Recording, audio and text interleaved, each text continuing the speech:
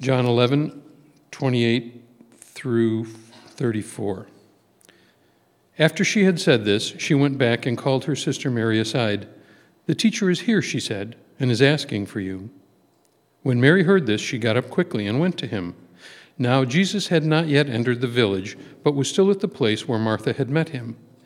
When the Jews who had been with Mary in the house, comforting her, noticed how quickly she got up and went out, they followed her, supposing she was going to the tomb to mourn there. When Mary reached the place where Jesus was and saw him, she fell at his feet and said, "Lord, if you had been there, my brother would not have died."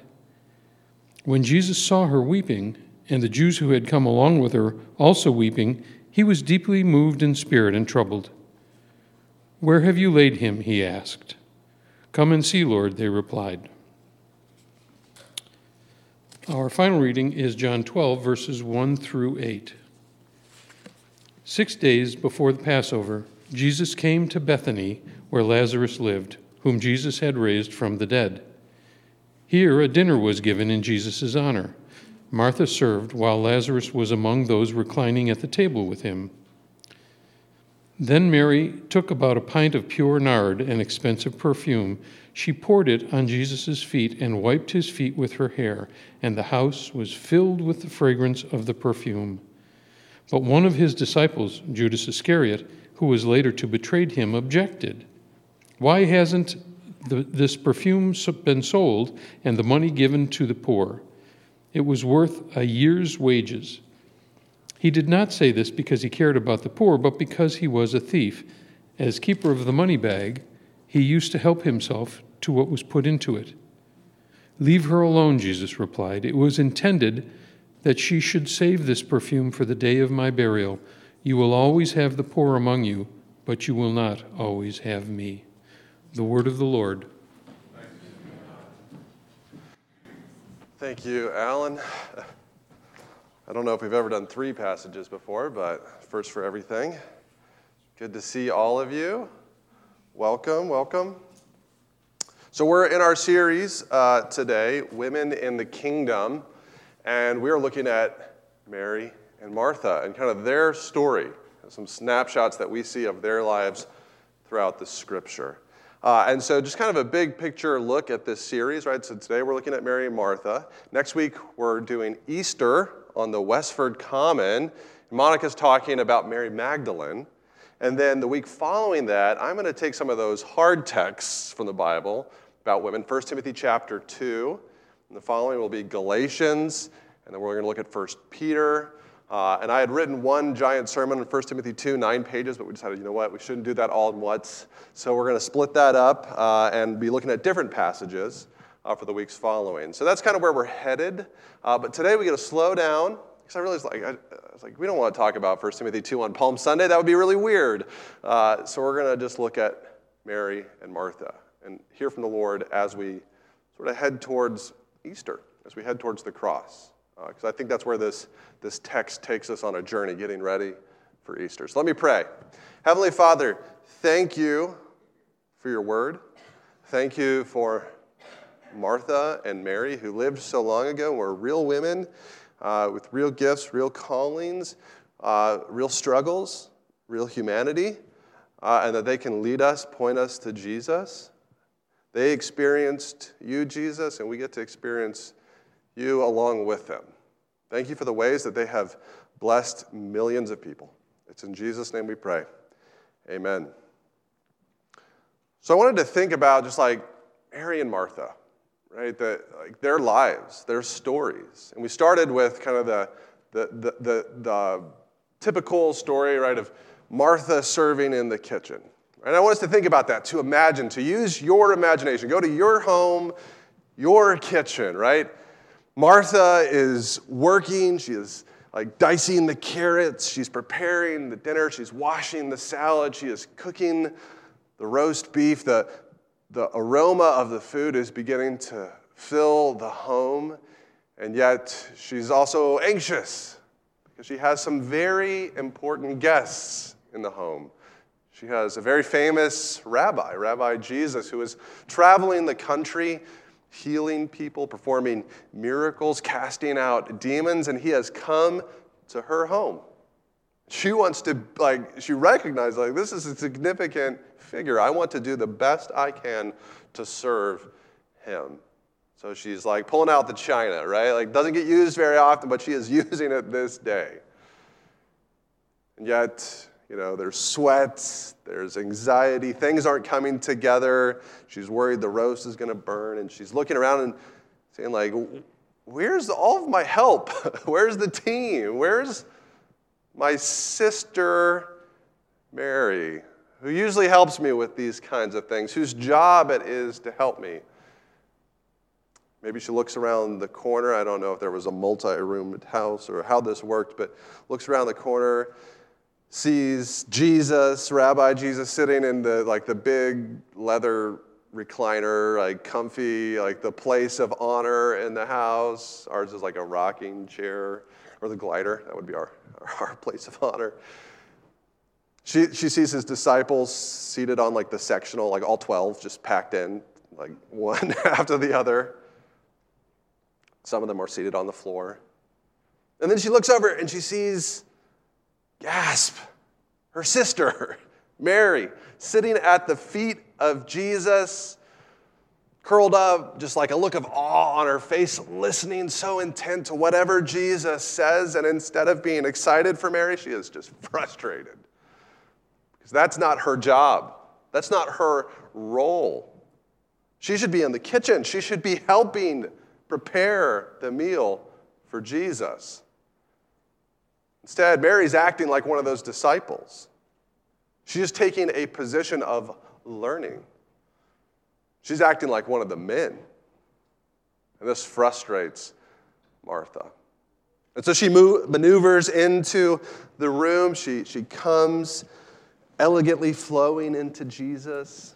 And yet there is just a bite in her voice.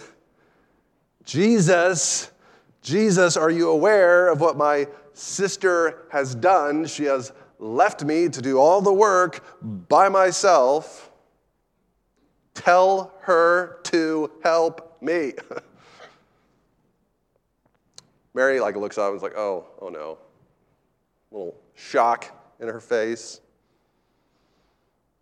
And then Martha makes eye contact with Jesus. And just when someone looks past your face into your soul. I bet there was a moment there where Jesus saw the true Martha. And he speaks to her. He actually speaks words of life. Martha, Martha. It's a way of saying, I love you, I know you, I care about you, Martha. We have a relationship. You are worried and upset about many things, but few things are needed, or indeed only one. Mary has chosen what is better and will not be taken away from her. You ever let air out of a balloon? Just kind of squeaks and it's deflated and it's not as fun anymore. I feel like that was probably what happened to Martha. She deflates with a little squeak. By all outward appearances, by all cultural expectations, by all of society's expectations, Martha was right. But she was also wrong. Jesus first just calls us to come and be with him, to come and sit in his presence. Jesus does not say to Martha, shame on you for serving me. He does not say that. He does challenge her. Knowing me, being in my presence, sitting at my feet, that is what's better. Being my disciple. Even if it's not what the world expects, even if it's not what gets the job done. Come to me. Jesus calls us in just the way we need to hear. How is he calling you? What's he saying to you? Are you so busy, anxious, wrapped up in what the world has to offer that's hard to just even hear Christ, to hear his calling? Come and sit at the feet of Jesus. What expectations do you feel the world is placing on you, or culture? Are you placing on yourself? Are you placing on others? How might Jesus want to break in with his expectations, with his calling, what he asks us to do? Just often different than what we ask ourselves to do or what others ask us to do. That's sort of scene one. That's Luke chapter 10, verses 38 through 42. Let's shift to John chapter 11, 28 through 34. Mary is crying. Mary is not just like, oh, boo-hoo, I am sad. Mary is weeping. Tears are rolling down her face. Her gut aches. She is gasping for breath. It comes. She breathes. But then she remembers why she's crying, and she starts crying again because her brother Lazarus has died. She remembers Lazarus and how much she loved him, how they grew up together, playing together, sharing life experiences together. Her, Mary, Martha, and Lazarus, 3 peas in a pod. And now, for whatever reason, God has taken her brother. Her brother has died, and the tears come, and she is just like crying herself dry. Several minutes before, Mary had just seen kind of out of the corner of her eye her sister Martha. Someone came in and whispered in their home to her ear, and Martha got up and left. She knows, she has some idea, she has some impression of what this might be, that the rabbi has finally arrived. The rabbi has finally come to Bethany. The rabbi they love and respect and admire, who they sent for multiple days prior, has finally arrived. They had sent word to their rabbi, to Jesus, to someone who they knew cared about their family because they knew he could heal the sick. He could perform miracles. And their brother Lazarus was on his deathbed, and they knew that Jesus cared about Lazarus. He'd come to their home. This was like a family friend. You expect your friend to show up. And yet, nothing. For days. It was clear that Jesus was not coming. The rabbi actually heard the word, he heard the message, and then he stayed for 2 days. I think his disciples were probably relieved because he would have had to go near to Jerusalem, and things were becoming tense. When he finally did decide to go, one of his disciples said, okay, let's go so we can die with Lazarus too, because that's how dangerous the situation is. It's risky. But they'd still thought, like, Jesus can perform miracles. Maybe he can come at night. Maybe he can come as quickly as possible and heal our brother. He just doesn't come. And this is especially painful for Mary because Jesus had made her feel loved, respected. He had welcomed her to sit at his feet. Things hurt the most, right? When those that we love or we think they love us, they betray us, right? You can only imagine what Mary must have been feeling, and Martha too. But then sometime later, Martha comes back in. Mary's still sitting there mourning, surrounded by mourners, rocking silently in tears. Martha just whispers to Mary, the teacher is here, Martha, or Mary. He is asking for you. Sometimes God speaks through our siblings, through those we love. And when Mary heard the call of her rabbi, she knew she had to go. My rabbi is calling me. Let's do this. Let's go. So she picked herself up, broken heart and all, and walked out the door. Her mourners thought that she was going to the tomb, and so they got up and they followed her. This big crowd was forming behind her. Mary comes to Jesus. She does what she is most familiar with. She falls at his feet. She comes to the exact same place she had been at before. But the first time that she had come to the feet of Jesus and sat, she had learned, she had listened, she had grown. She was one of his disciples. But this time when she comes to Jesus' feet, she is overwhelmed with grief, with with anxiety, with loss. And yet she still comes. And it's so tempting to only come to the feet of Jesus when things are going well, when the world is as it should be. But we also have to come to the feet of Jesus when those we love have died, when we're walking through the dark valley, when we're experiencing loss and sorrow. We come to the feet of Jesus at either day, and Mary comes and she says to Jesus, Lord, if you had been here, my brother would not have died. She just gets to the point. If you had been here, I wouldn't be crying like this. Lazarus, my brother, would be alive. Mary sort of charges Jesus. Man, Mary is just breaking out of all cultural expectations. Just like confronting the rabbi to his face. There's a lot we can learn from Mary and her relationship with Jesus. How might we come to God, to Jesus, when we're disappointed, when sorrow overtakes us? And just lay it out there. God, I am disappointed. Jesus, I am disappointed that this is how this went. Now, just moments before, Mary didn't know this, but Martha and Jesus had a conversation where Jesus had pretty much said, like, your brother will rise again.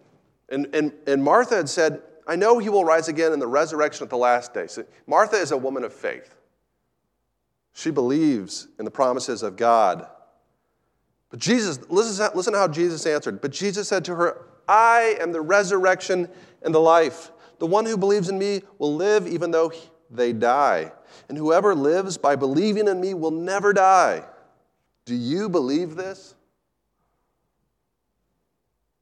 Clearly, Martha did because she went and got her sister. Something's about to go down. You're going to want to see this. Everyone's pulling out their smartphone and just like hitting record. Do you believe this? Do you believe that Jesus can raise the dead? Do you believe that Jesus is the resurrection and the life? Maybe you've lost someone recently. I have. It makes us pause, doesn't it? And reassess. Do I actually believe Jesus is the resurrection and the life? Yes, I do. And I hope you do too.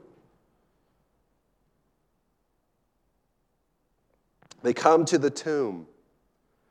And it actually says, like, Jesus, when he sees Mary weeping, is so deeply moved that he asks, where have you laid him? And then Jesus says, take away the stone. And it says, like, when Jesus saw Mary weeping, like, he began to weep. He was deeply moved in spirit. Like, he got angry. He got angry at death. Got upset.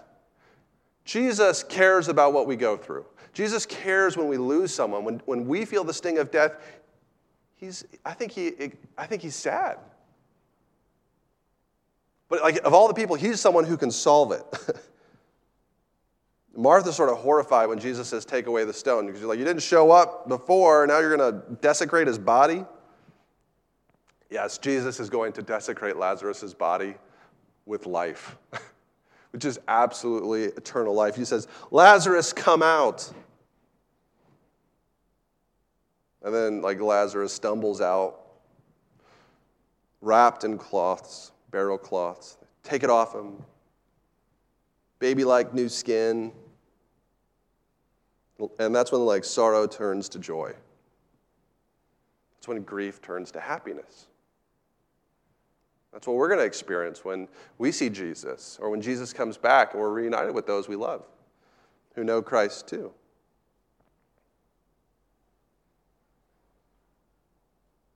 But we shift one more time in the story. We shift to John chapter 12, verses 1 through 8.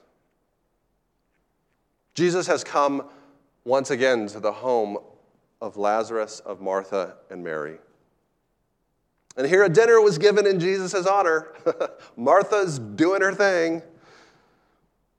She has prepared it. She's serving it. She doesn't get called out. She's doing her thing. This is how God has gifted and called her.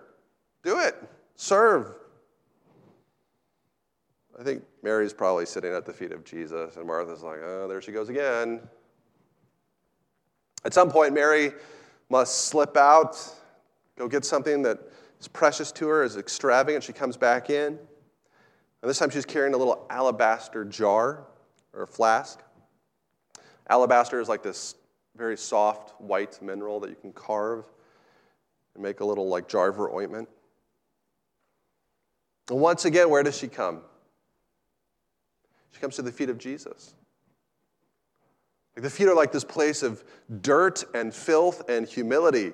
Right? When Jesus wanted to express service to his disciples and show them how low they should go in serving others, what did he do? He washed their feet.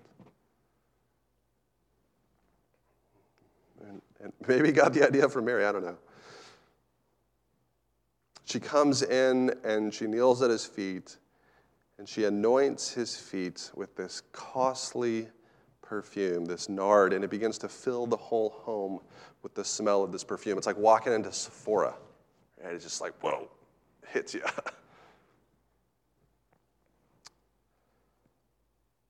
And I imagine there was this hush in the room.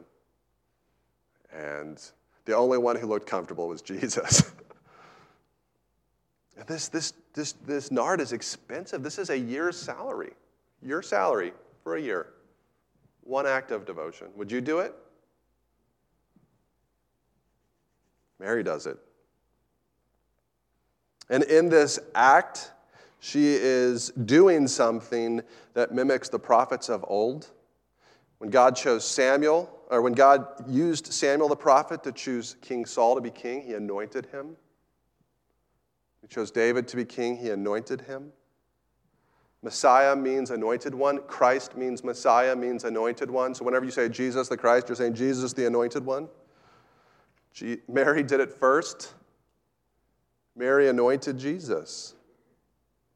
Now Jesus says, leave her alone, because Judas pipes up. It's like, why didn't this money get sold for the poor, or to given to the poor? Jesus says, leave her alone. This perfume is for my burial. It's another message. Jesus is saying, this is an act of devotion. She is preparing my body for its funeral. And at the same time, she's not only preparing him for death, I don't know if she even grasped what she was doing, but she's anointing him. And remember, Jesus is king, Jesus is Lord, but Jesus is Lord over death.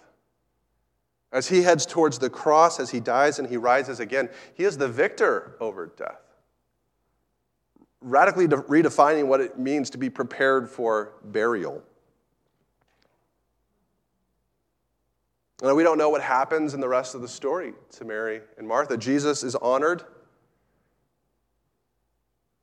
The medieval legend goes that Mary becomes this traveling gospel preacher, and Martha goes with her, and Martha defeats a dragon.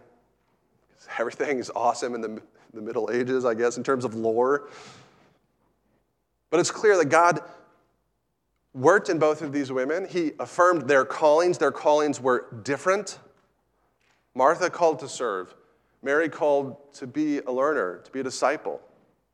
And even as she anoints Jesus, she is embodying the gospel message. She's proclaiming it.